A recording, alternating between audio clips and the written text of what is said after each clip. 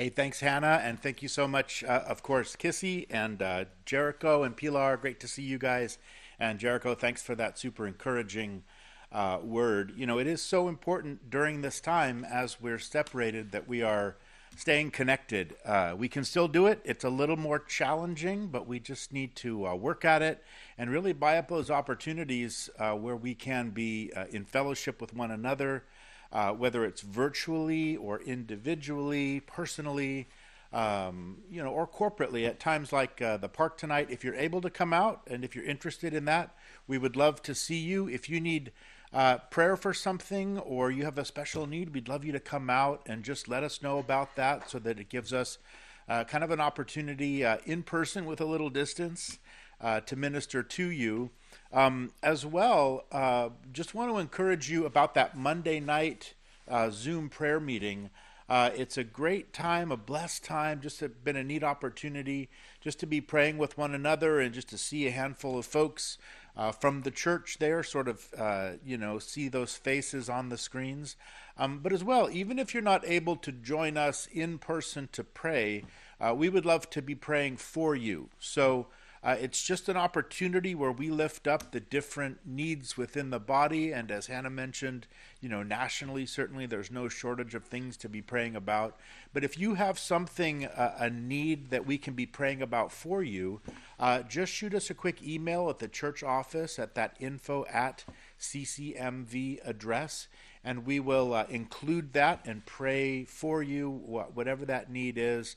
As well, if you need encouragement or a counseling appointment, just let us know, and we are here to minister to you. Again, even though we don't see each other every week on Sunday mornings. A great question maybe to ask yourself in terms of this connection, it's just who did I connect with this week from the body of Christ? Certainly, we all have people that we're connecting with as we work.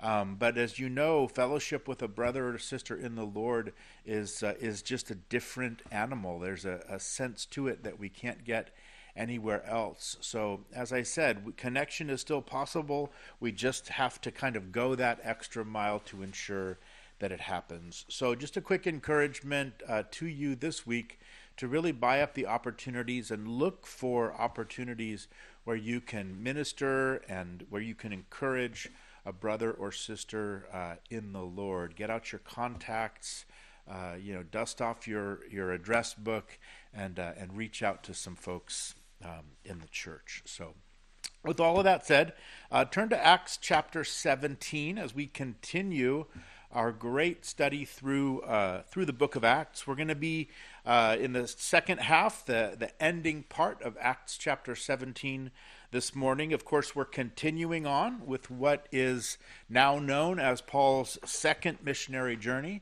And remember, we were first at Philippi, and then we were at Thessalonica, and then last week we were at Berea, and this morning we're going to arrive at Athens. Athens with its awe-inspiring architecture and art and culture. And what we're going to see is that the Apostle Paul's experience here in Athens is very different than anything that we've seen so far. And we're also going to see that the Apostle Paul had to kind of adjust his approach slightly in order to really be able to minister effectively at Athens. We could literally spend a few different Sundays on just this one section of these 19 verses. You'll be glad to know that we're not going to do that. We're going to cover it all this morning. But what we're going to do is we're going to look just kind of quickly at Paul's arrival into the city. We're going to make note of the spiritual darkness of that city, and then we're just going to move fast, sort of simply scratch the surface, kind of hit the high points, if you will, of Paul's unique sermon to that city, and then spend kind of a few extra minutes at the end making some very specific and some important applications, I think, to the ways that Paul's adjusted approach here at Athens becomes a very important and a really illuminating example for us today, specifically where and when it is that we find ourselves living as Christians in the world. So hopefully that's all here for us this morning. Let's just pray and ask that the Lord would bless and just reveal his heart to us through his word today. So Father, we do thank you, Lord. We thank you for the body of Christ, Lord. We thank you for our precious local body here at Calvary Chapel Mountain View. We thank you for the ways that you are working amongst us, Lord, during this unprecedented season. And we pray for that to continue, Lord. We're confident that it will continue, Lord, as you complete that good work that you've begun in each one of us.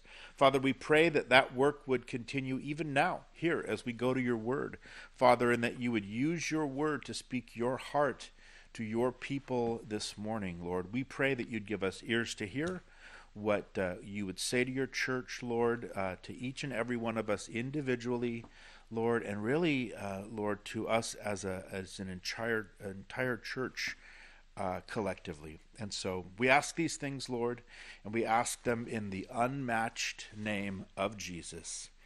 Amen.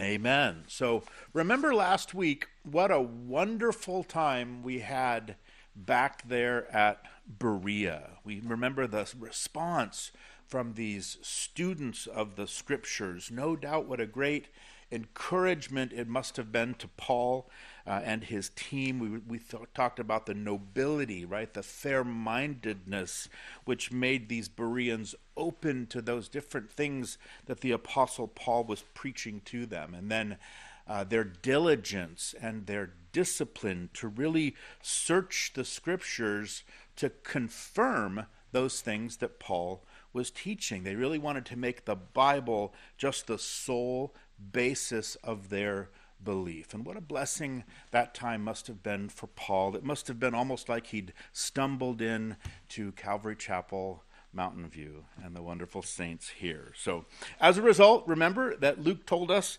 that many of the Jews, and he said that even more of the Greeks, believed and received Jesus. And we saw once again that a church was born there. And then as we've seen Paul before, he kind of pressed on. He left Silas and Timothy behind for a bit to strengthen that brand new baby church. And we read in our last time, verse 15 of Acts chapter 17, it said that those who conducted Paul brought him to Athens. And receiving a command for Silas and Timothy to come to him with all speed, they departed. And so that's right where we're going to pick up today. Paul there in Athens, waiting for for Silas and for Timothy. And we read in verse 16, it says that while Paul waited for them at Athens, his spirit was provoked within him when he saw that the city was given over to idols. Now, Athens, of course, was a city that was famous for being a center of religion and of culture and of art and also of education.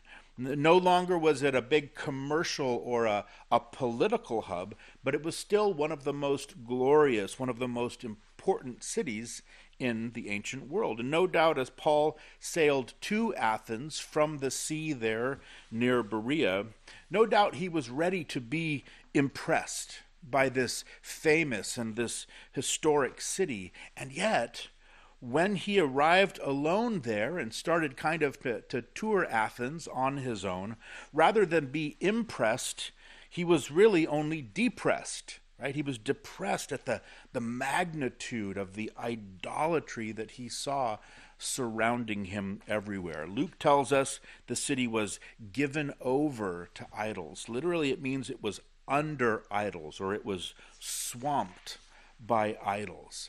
Historians estimate for us that there were likely over 3,000 distinct altars and different temples built to different deities there within the city. And one old Greek philosopher, back before the time even of the Apostle Paul visiting, he wrote that in Athens, it's easier to find a god than a man. So the idea here is that these images were everywhere, on every building, in every square.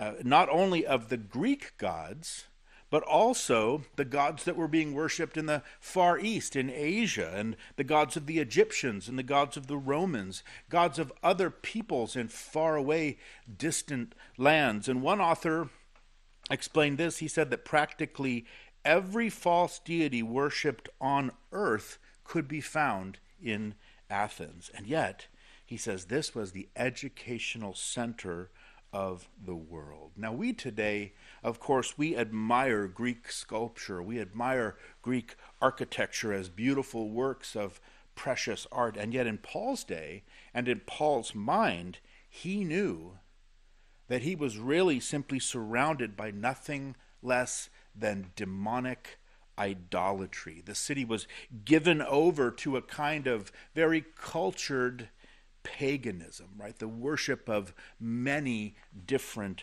gods. And so the art of Athens was simply a reflection of the worship of Athens. And so here, the intellectual capital of the world was producing, and of course, it was exporting idolatry. And Paul could see beneath this beautiful veneer of the art and the architecture, and what he saw spiritually was the truth that this was simply sin and superstition. And so it says that his spirit was stirred up within him, and therefore, it says in verse 17, he reasoned in the synagogue with the Jews and with the Gentile worshippers, and in the marketplace daily with those who happened to be there. So even before, right, without waiting for Silas and Timothy to arrive, here Paul was compelled to start in straight away, to start preaching the gospel immediately wherever he could. Right? First of all, finding that Jewish synagogue, as he usually did, once again starting to reason there with the Jews and those God-fearing Gentiles, reasoning with them from the scriptures, proving from the Old Testament prophecies that Jesus was the Messiah in fulfillment of all of those things. But then we notice here that he also started in simultaneously to take his message right to the streets.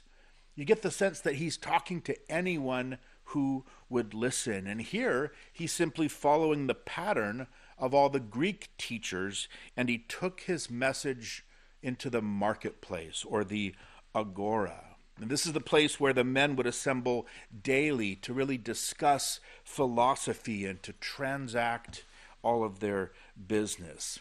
And so we have this picture here of Paul simultaneously waging spiritual warfare on two different fronts, right? Missing out no opportunity to converse with anyone who was ready to listen to him. And what we're going to see is that Paul faced a very challenging audience here in Athens, maybe even more so than anywhere else that we've seen so far, because remember, this was such a highly cultured and an educated city.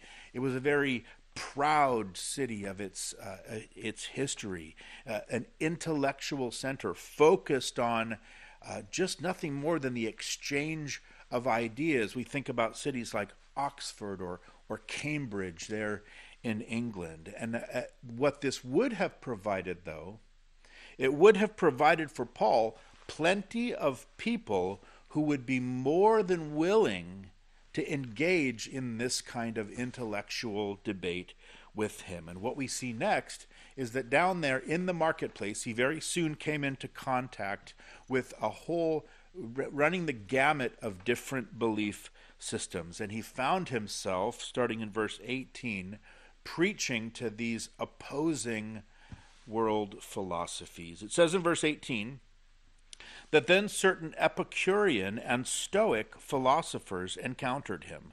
And some said, "What does this babbler want to say?" Others said, "He seems to be a proclaimer of foreign gods, because he preached to them Jesus and the resurrection."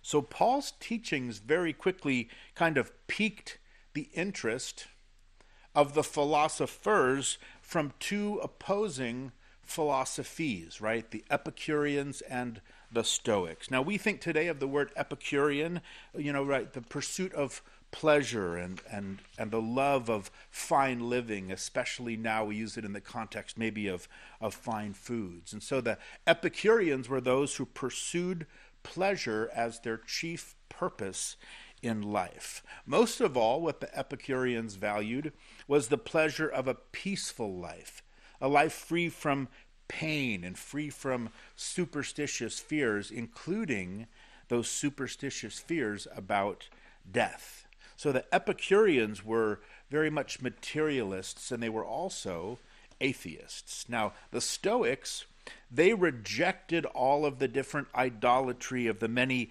pagan gods, and what they taught was that there was one just sort of all-encompassing world God, that God was in everything. So they were pantheists, and they believed that wisdom came from being free from any kind of intense emotion, or to be unmoved by joy and unmoved by grief, and to instead just sort of willingly submit yourself to nature and the things that came your way. So their emphasis was very much on practical discipline. Their emphasis was on personal development and on achieving that state of self-control. They believed that there was no divine direction, that there was no specific destiny for mankind. So what's interesting about these opposing philosophies, here you have the Epicureans who say enjoy life, the Stoics simply say endure life, and yet neither of them really believed in eternal life. And so notice what it was that Paul preached to both, the very same message he preached wherever he went.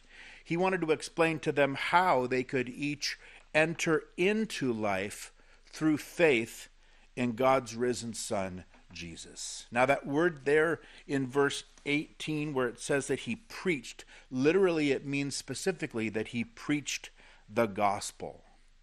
And make a note of this, because it reminds us that though Paul is here speaking in a very different context, a very different city, to a very different kind of an audience, his message didn't change at all. Here in Athens, his focus was still on Jesus and the resurrection theologically, but what we see is that this was a concept that was totally beyond the grasp of these philosophers philosophically. And so we notice that they mocked him. They called him a babbler. Now that's an interesting word because it literally means like a bird picking up a seed, or simply a seed picker. And the idea here is that they were saying that Paul was someone who was just, collecting various ideas, a little from here and a little from over here, and then teaching them as his own. Right, all of these second-hand thoughts that he just kind of picked up and borrowed from others. And it certainly is an ironic, not a very flattering description, as the man we know was the greatest theological mind and the greatest Christian missionary in history. And yet what we do see, notice next that they were interested enough in what he had to say that they wanted to hear more, and they wanted to hear more in a little bit more of a formal forum. Look what it says in verse 19. It says, they took him and brought him to the Areopagus, saying, may we know this new doctrine is of which you speak. For you are bringing some strange things to our ears. Therefore, we want to know what these things mean. For all the Athenians and the foreigners who were there spent their time in nothing else but either to tell or to hear some new thing. So from the marketplace, Paul had now graduated to the Areopagus, right up there on the top of what we call Mars Hill. It was 337 feet in elevation. It was located right there in the center of Athens. It was the place where the real philosophers hung out, and where the council, the Athenian Council of Education and Religion, it's where they would meet daily. And so whenever there was a new kind of a religious thought that was propounded or proposed. It was this group who would hear and who would evaluate that thought. So Paul wasn't specifically on trial here, but the sense is more so that the council simply wanted him kind of to have the opportunity to expound a little bit on the things he had been telling the people down there in the agora, in the marketplace. After all, like Luke points out, life in Athens revolved entirely around hearing and telling things that were new. And so here comes Paul into town, and he certainly had something new that piqued their interest. These ancient Greeks loved this constant and always changing stream of news and of information. They would have been the ones constantly searching for some new thing, scouring the internet, right? Searching their news feeds, ready, waiting to comment. Right? Experts on everything, endlessly analyzing things and continually discussing things. And it may sound like I was talking about some of your friends, right? Or maybe some of your family, or maybe some of the people that you work with. But remember, the old saying is true, that if it's true, it's not new. And if it's new, it's not true.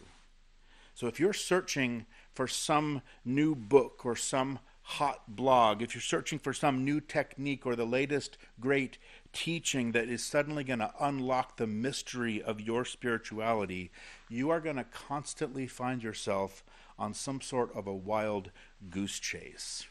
Remember, Peter promised us that God has given us, he says, all things that pertain to life and godliness through the knowledge of him who called us by glory and virtue. So, to paraphrase, everything we need to know, we already know in Jesus Christ. So here's the Apostle Paul, right? He's with this audience of the most learned men in the most learned city in the world. He has this opportunity now to preach the gospel. And what we have in the remainder of our text today is Paul's message up there on Mars Hill. And many rightly refer to this as a masterpiece of communication. It's one of the few examples we have of Paul's sample sermons, which Luke has recorded for us. And yet what we're going to see is that it's very different in character than what we've seen so far, because we've watched him reason from the scriptures with Jews and God-fearing Gentiles who were all well-versed in those Old Testament scriptures. But this one shows the way that Paul is going to approach, the way that Paul is going to address this group of highly intellectual pagans. And he begins by making known to them what is unknown to them. Look at verse 22. It says, Then Paul stood in the midst of the Areopagus and said, Men of Athens, I perceive that in all things you are very religious. For as I was passing through and considering the objects of your worship, I even found an altar with the inscription, To the unknown God. Therefore, the one whom you worship without knowing, him I proclaim to you. So notice right off the bat that because Paul couldn't start out with an exposition of the scriptures, Paul begins with some more kind of general references to religion. He was building a bridge with his Athenian audience. He really met them where they were and then began to build from there. And he brings up the fact that amongst these nearly 3,000 altars found around the city to all of these various pagan gods, many of these altars were dedicated to the unknown God, which in the Athenian superstition, that was put there to cover any god that may have been accidentally left out of all of the other shrines and temples that had been built. So what Paul is doing here, right off the bat, he takes their implicit admission that God does exist, And then he couples that with their admission that they might be ignorant of this God. And then he promises that he can be the one to finally introduce them to that God that they admit that they don't even know. And imagine at this point how he would have captured their attention, how their heads must have been spinning already. And I think that just in this whole unknown God business, it's a reminder for us all of the truth that we as human beings are incurably religious because we were specifically and specially designed to be that way. It's in the book of Ecclesiastes that Solomon writes that God has made everything beautiful in its time, and also he has put eternity in our hearts. So unlike other creatures, man, we have this awareness and we have a longing for things that are eternal. And Solomon tells us that God put this purposely inside of our hearts. It's that sense that there is something more.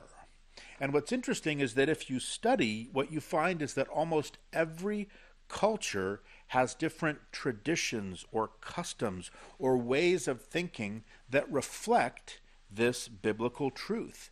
Different mythology or folklore, all that are trying to explain what is unexplainable.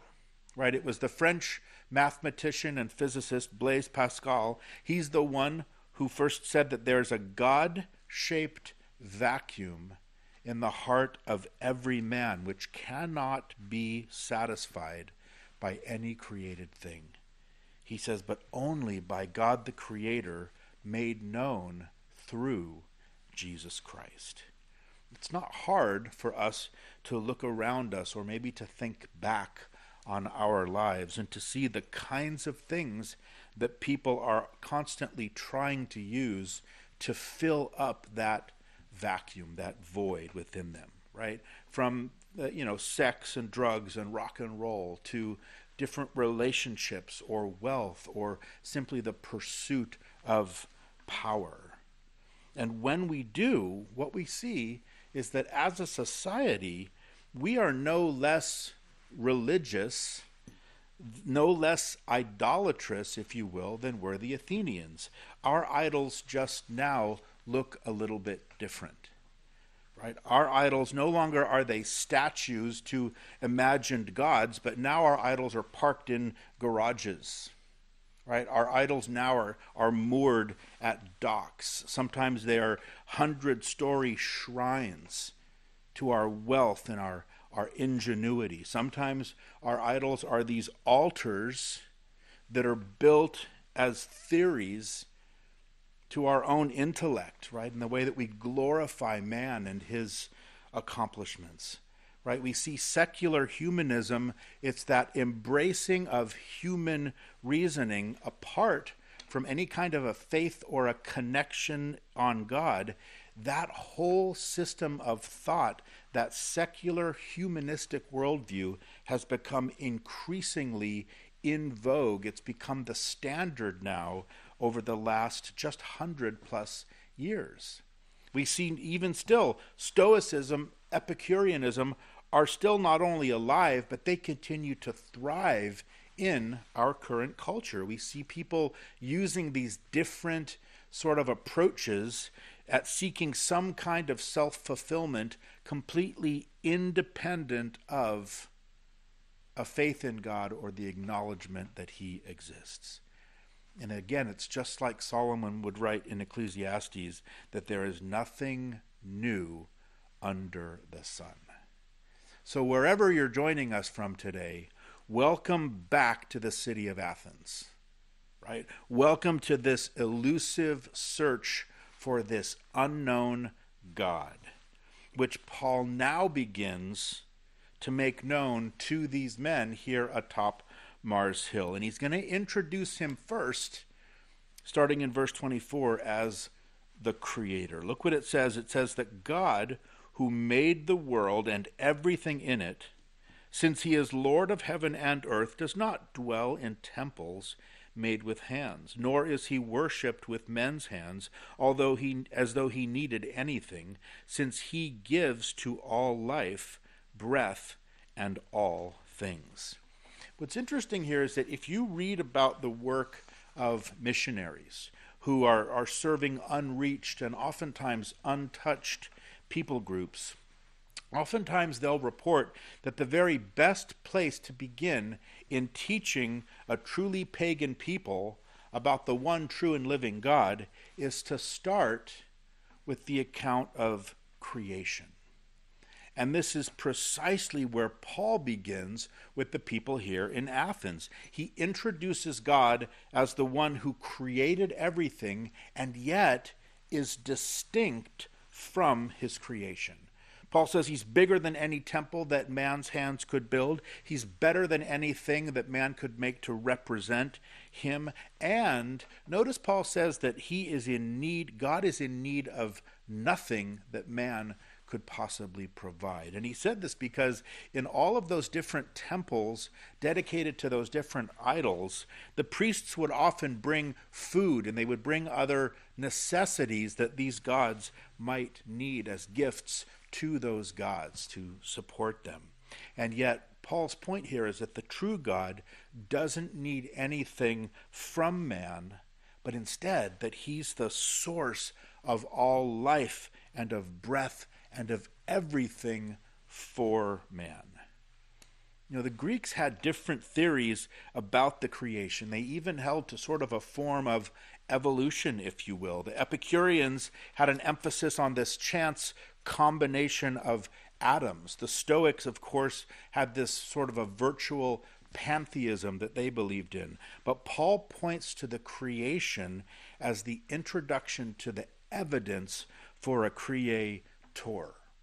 Right? It's the same thing he would write to the Romans.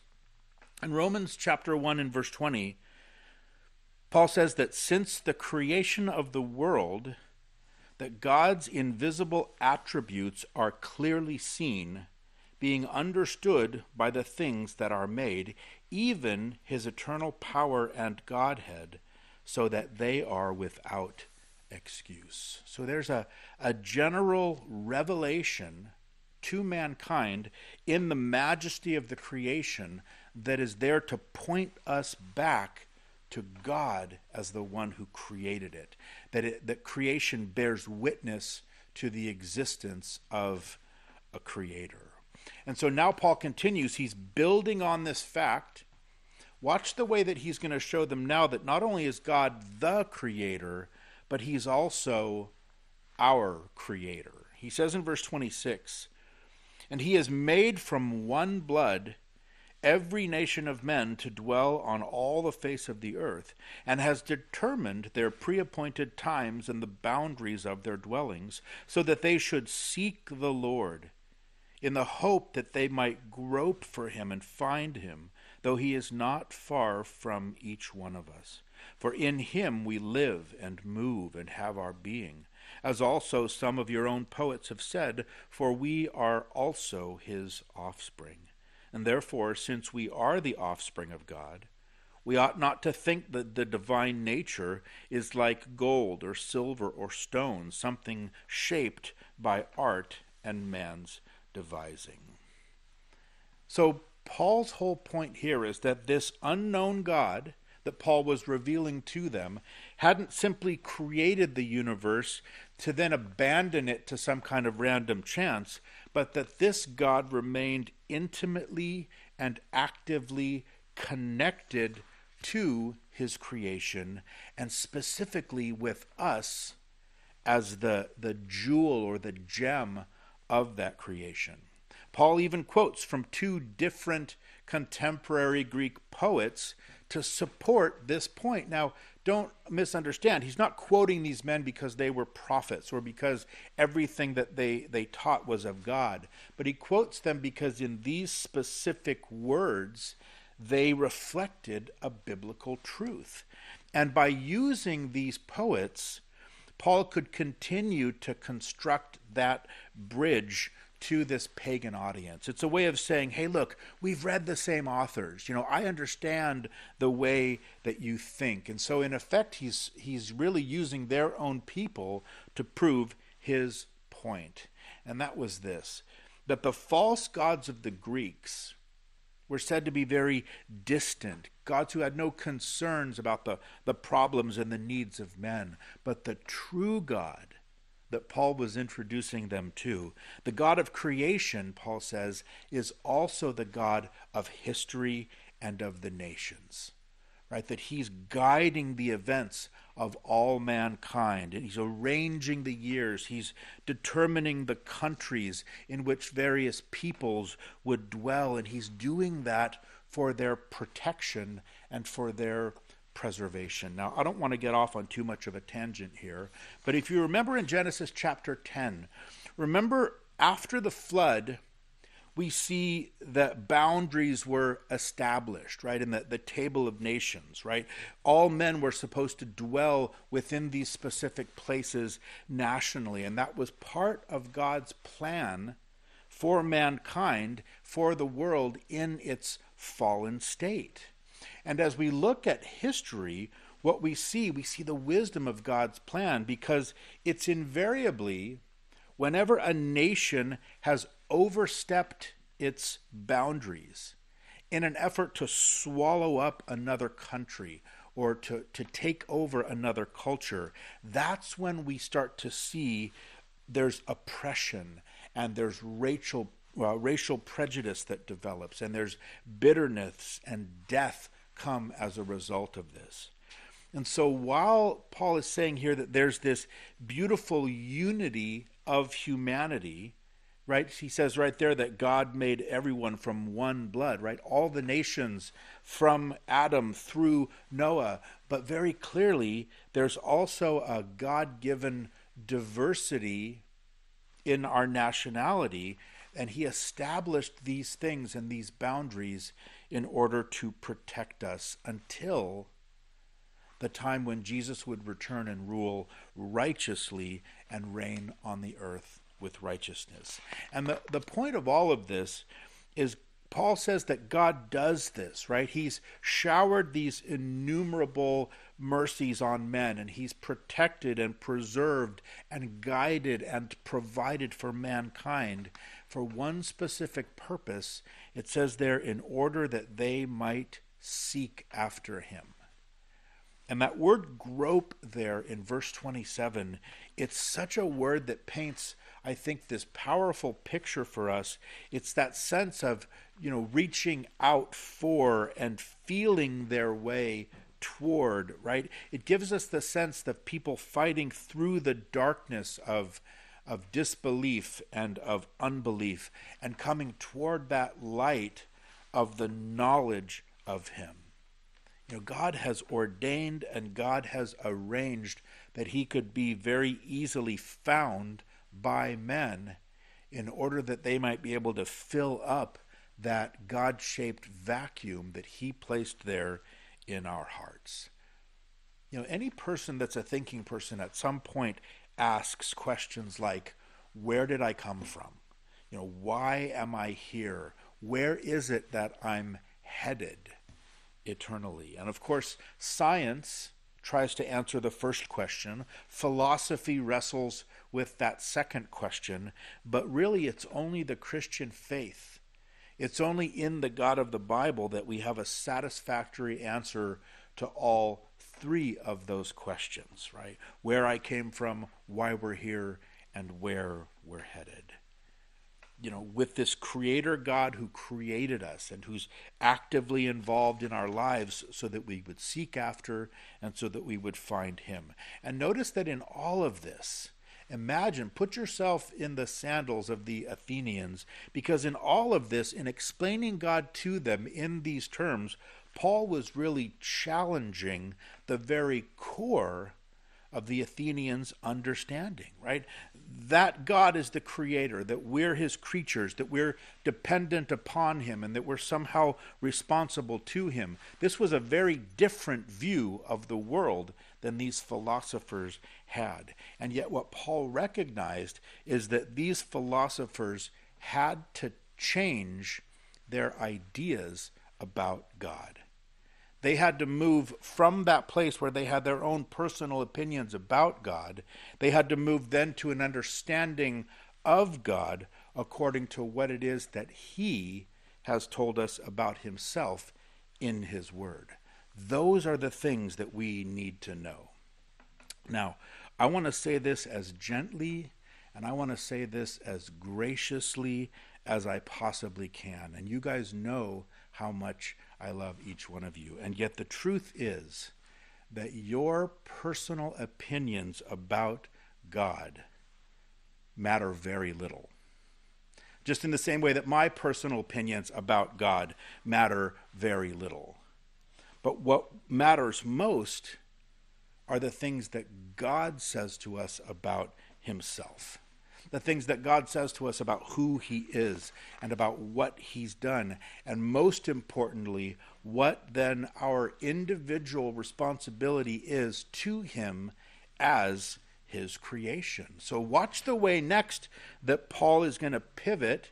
He's now introduced to them this unknown God, but now he says that there's an urgent message for them from this God.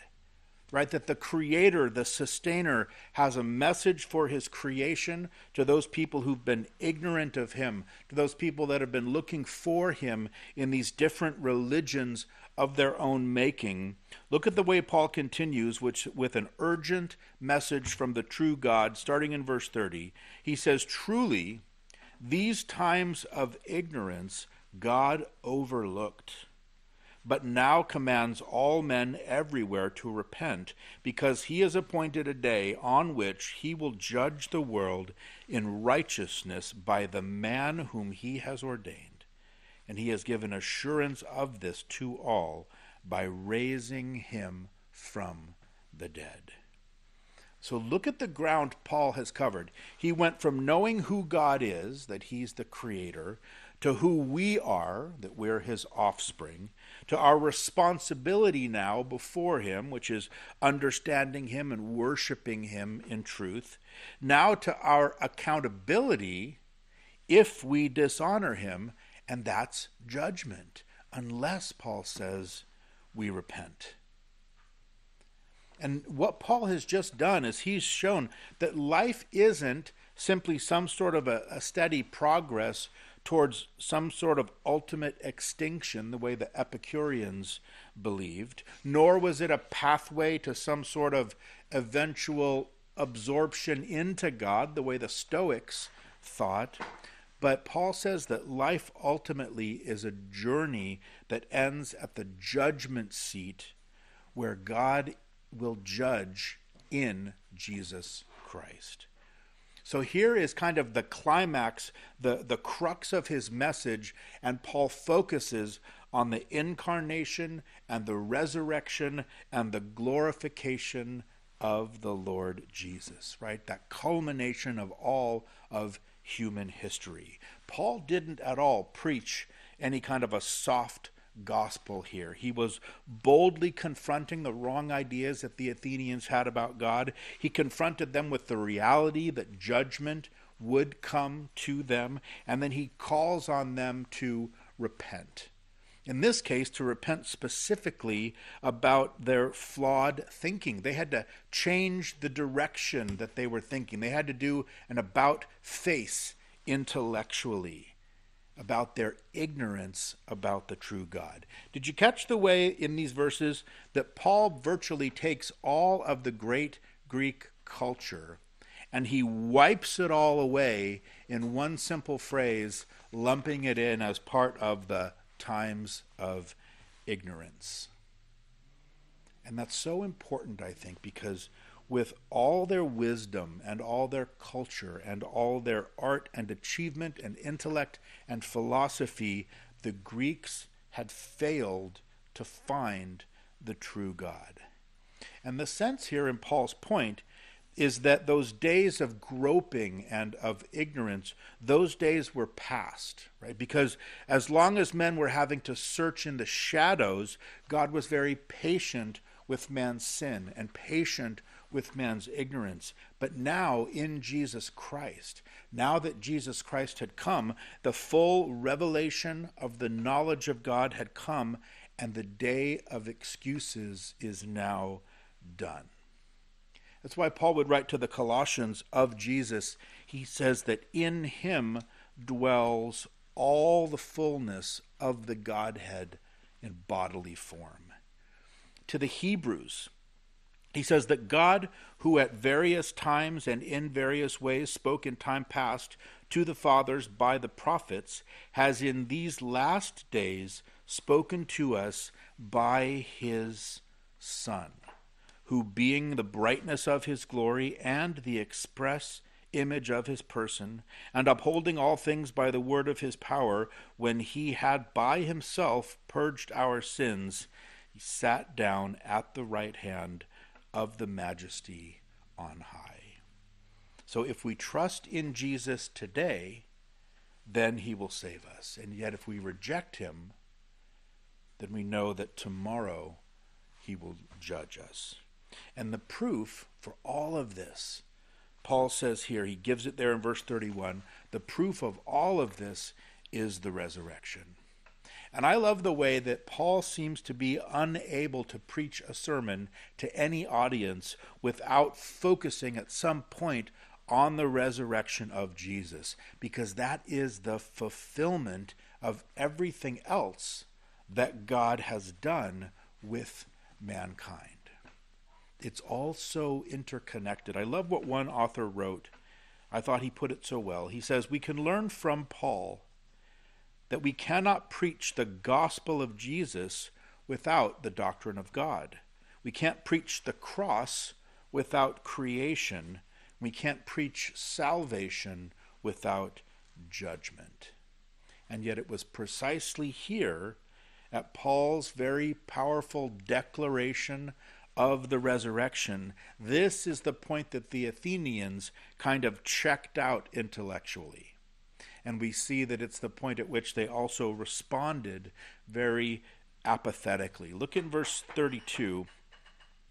It says that when they heard of the resurrection of the dead, some mocked, while others said, we will hear you again on this matter. And so Paul departed from among them. However, some of the men joined him and believed, among them Dionysius the Areopagite, a woman named Damaris, and others with them. So this resurrection was not at all a popular idea amongst the Greek philosophers, right? And it was this critical doctrine of the resurrection. That's the point at which most of those members of the Mars Hill Council just couldn't accept. Some of them, it says, mocked Paul that he would even believe such a thing. The Greeks were very fond of the idea of the immorality of the soul, but not so much the idea of the resurrection of the body, because in the Greek thinking, the body was only a prison.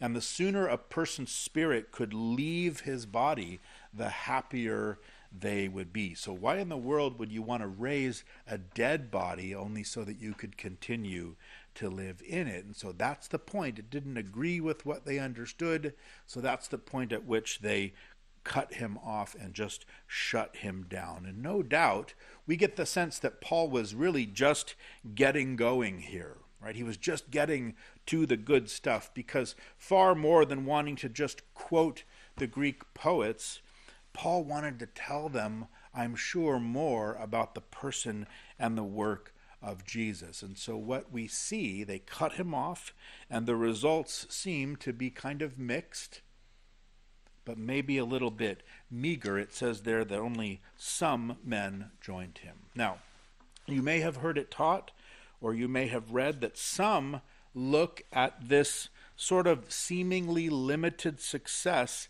and they've been critical of Paul's approach here in Athens. And they criticize this sermon here because they say there's no detailed references to the cross. There are no specific quotes from the Old Testament, and some propose that Paul kind of compromised his message for this intellectual audience, and that's the reason that there were no conversions. And they continue to criticize and say that their evidence of that is that when Paul went next to the city of Corinth, that he declared that I determined not to know anything among you except Jesus Christ and him crucified. And then because Paul preached in that way there at Corinth, and the thinking goes, that he had better results when he got there. And yet, if you've heard that with respect, I have to say that I wholeheartedly disagree with that position, as do many other very well-respected Bible teachers, because Paul's sermon here was eminently biblical. I love what one author commented. He said this, that like the biblical revelation itself, Paul's argument begins with God the creator of all, and ends with God the judge of all. And the speech as it stands is admirably summarizes an introductory lesson in Christianity for cultured pagans. And as we've seen, we talked about, Paul did preach Christ crucified here in Athens. We just saw that he specifically mentioned the resurrection. And how could you possibly preach the resurrection without first preaching the cross, which came before it? Remember, this is very obviously just an extract from Paul's entire sermon there at the Areopagus, because once again, if we read through this entire text, it would barely take us 2 minutes to just read. And so the truth is that the results here in Athens had far less to do with Paul or his approach, but had everything to do with the Athenians and the hardness of their hearts. Because here you have these proud, sophisticated, intellectually carried away, right? Seemingly wise Athenians, and they would not have taken easily to Paul's very humbling message of the gospel. Especially, again, as he wiped away their entire culture and all their achievements, labeling them as part of the times of ignorance. So the truth is that the soil here was not very deep, and it was littered with more weeds and very little fertilizer to grow anything. And I believe that this is absolutely increasingly characteristic of the very culture that you and I are living in even today. So it was very typical in Athens. All they wanted to do was talk and discuss and debate. They did not particularly want action. They didn't even particularly want to come to conclusions. What they wanted was just mental gymnastics. They wanted kind of the stimulation or the workout of a mental hike. And remember, all of this is taking place in a purely pagan context without the foundation of any previous revelation about the one true God of the Bible. And so we ask, well, what in the world does this all mean for us? Well, I think it's this. If we compare the sermon Paul gave here in this pagan culture of Acts chapter 17, and if we compare it with the sermons of Peter and even the sermons of Paul that we've seen given in those more Jewish contexts, right? Given in the synagogues to the Jews and the Gentiles, those who were familiar with or who were already following after the God of Israel, and where we see the reliance on the authority of the Bible and on the God of the Bible. If we look at both of these sermons through the lens of our current culture, I think that what we see is that our culture is increasingly a lot more like we see here in Acts chapter 17, and a lot less like we had seen back in Acts chapter 2 there in Jerusalem. Because in essence, what we're seeing is that because of our growing pluralistic society, right, with a good deal of materialism kind of increasingly pushed into the mix, if someone was to ask somebody else what their thoughts were on God, it's more and more likely that the God that's being referred to might have nothing at all to do with that historical sort of Judeo-Christian concept of God as revealed in the Bible. And more often than not, if you asked someone about their opinions about God, the answer to the question might be, well, which God are you talking about? We are increasingly presenting the gospel to a generation and within a population that may not even know who Jesus is or what sin is. They may have no belief in the basis of any kind of absolute truth at all. Our society is becoming more and more biblically illiterate. Truth is becoming more and more subjective, and so the result is that lots of people can't even comprehend the gospel message. They don't even understand their need for it, especially the way we typically present it in a church service. And the fact, I think, for us that we need to keep in mind is that we need now to start looking at the average person that we come into contact with just in the same way that Paul looked at the Greeks here on Mars Hill. Because the fact is that kids are coming of age today, or we have others that are joining into our population, moving here from other places, and they have all come from these educational backgrounds where state schools have indoctrinated them with overwhelmingly anti-theistic worldviews and ideas. Now, don't misunderstand me. In no way at all has the gospel message changed at all. But the way in which it needs to be communicated, especially outside the walls of the church, in this increasingly secularized culture, that's what needs to be adjusted in order for it to be more effective. Right? Taking that time to appeal to the creation as the evidence of the Creator, appealing to His authority over that creation, highlighting our responsibility to Him as the Creator and His authority over us as His offspring. Then starting to establish the Scriptures as His inspired message to His wayward children, presenting the problem of sin and our separation from Him, and then that promise of forgiveness and reconciliation with the cross that comes as a result of the cross of Jesus.